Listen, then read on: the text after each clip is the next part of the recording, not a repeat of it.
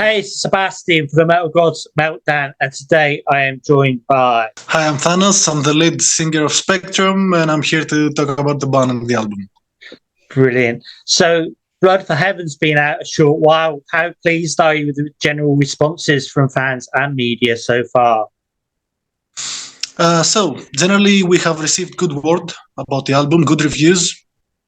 Of course, we're always ready for bad ones as well. You have to take it as it comes, and try to improve through this. But yeah, generally it has been welcomed as one of the good ones, and we're very proud of that. We're very happy about that. So hopefully we'll continue to offer what we can, the best that we can. Brilliant. It's a really cracking album. Can you give us some ideas for the inspiration behind the album? Did you draw anything from the COVID nightmare? So the inspiration behind the album was the band wanted to write songs. We needed to find the theme, and it just so happened that it was somehow connected into a semi-concept album. Right. It's social and political. It speaks about things that we think are going wrong with the society today, in the past, and unfortunately in the future as well, the way things are going.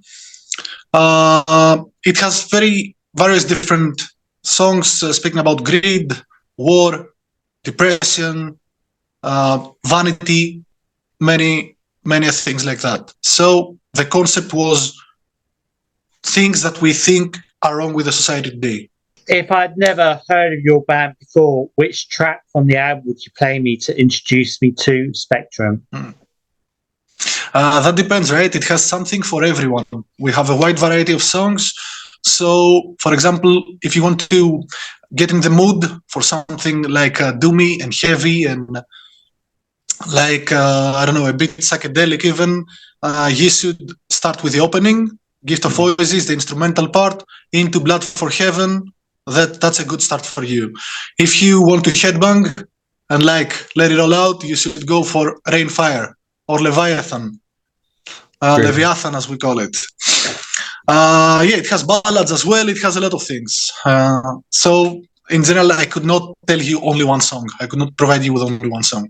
Okay. So will you be releasing any more singles from the album in due course? Like video clips from the album itself or outside of the album? Okay, video clips. We already have two of them. Leviathan is a performance video clip with some general clips to support the meaning of the song, speaking about vanity. And we have Trying to Breathe, which is a stop motion animation video clip, which speaks about depression. And now we're working on the third one, which will be Rainfire, headbanging. It will have clips from the release that we did, the release live we did for the album. It will have stage performance, backstage, and everything that you can imagine of the clips taken from the live show. Brilliant. So the album artwork's even quite catchy, isn't it? Do you have that framed at home? The album, the cover, the artwork. Yeah. So, I don't have it framed at home. At some point I will. Not actually framed. I want to do like a poster because it is really, really good. We're very happy with the outcome.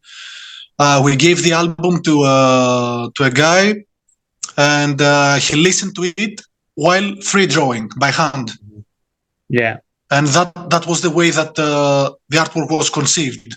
So that's why we feel like it really blended together so well with the album itself. That's why we love it so much. Cool. So I see you due to play a big festival in the summer, aren't you? It's a RAWKS festival in Teravibe Park in Greece. Cool. And we're going to be opening for some of the goats. The headliners will be Deep Freaking Purple. Yeah, that's amazing, man. That's absolutely amazing. We grew up with them. Yeah, opening up Deep Purple, that would be absolutely amazing. I mean, they're still going strong. So, what would your plans be for the rest of the year, though? I mean, have you got any more festivals lined up, and do you intend to play outside of Greece? We do have a lot of plans right now being discussed. We have given some offers out for some other festivals. Like, we have sent our material; it's being reviewed. We have received some answers. Cool. We're looking now, date-wise, if that would be good for us, because we have to also do other things, like in our personal lives, or for the band as well. We're looking to play at some festivals along the Balkans for now. Yeah. Before the big one in Greece, and after that we're looking for more, Central Europe. But nothing is sure yet, so I cannot reveal any further information on that. Okay. So when you do play like gigs and that, do you plan to do like live feeds, anything like that? Live streaming? Live streaming, not yet. We have done so once or twice where there was a quarantine, like with COVID-19 and everything. But other than that, we don't usually do. It's a good idea, actually. We have been discussing this, but we're waiting until some of our newer material is ready for so we can show something new. Who would be your ultimate 3 bands to go on tour with, dead or alive? Dead or alive. So yeah, that's a good question. For me personally, because I'm sure that everyone from the band would have different names to throw in the hat, but for me personally, it would be Queen. Right. You said dead or alive? Yeah. Disturbed from live bands. Cool. And to be honest with you, Muse would be the 3rd band. Really, Muse? Yeah. Okay. Yeah, cool. That's cool. I remember seeing Muse in Teignmouth in the pub. There was just like 5 people watching them. That's so long time ago. Honestly, that's where they're from. I'm from that area as well, so I remember seeing them. But yeah, that'd be cool. Okay, so next question then is, what was the first concert you ever went to? To what, you mean? The first one that I went was actually Slipknot back in 2008. Wow. Teenage years. I was like 15 years old. And I wanted to see Slipknot. Yeah, I had a blast. I'm not gonna lie. Even though, I still respect their music and everything, but now reaching 30 years old, I'm not that much into nu metal anymore. But still, I will have fun listening to Slipknot. Brilliant. And what was the last concert you went to? Last concert I went to...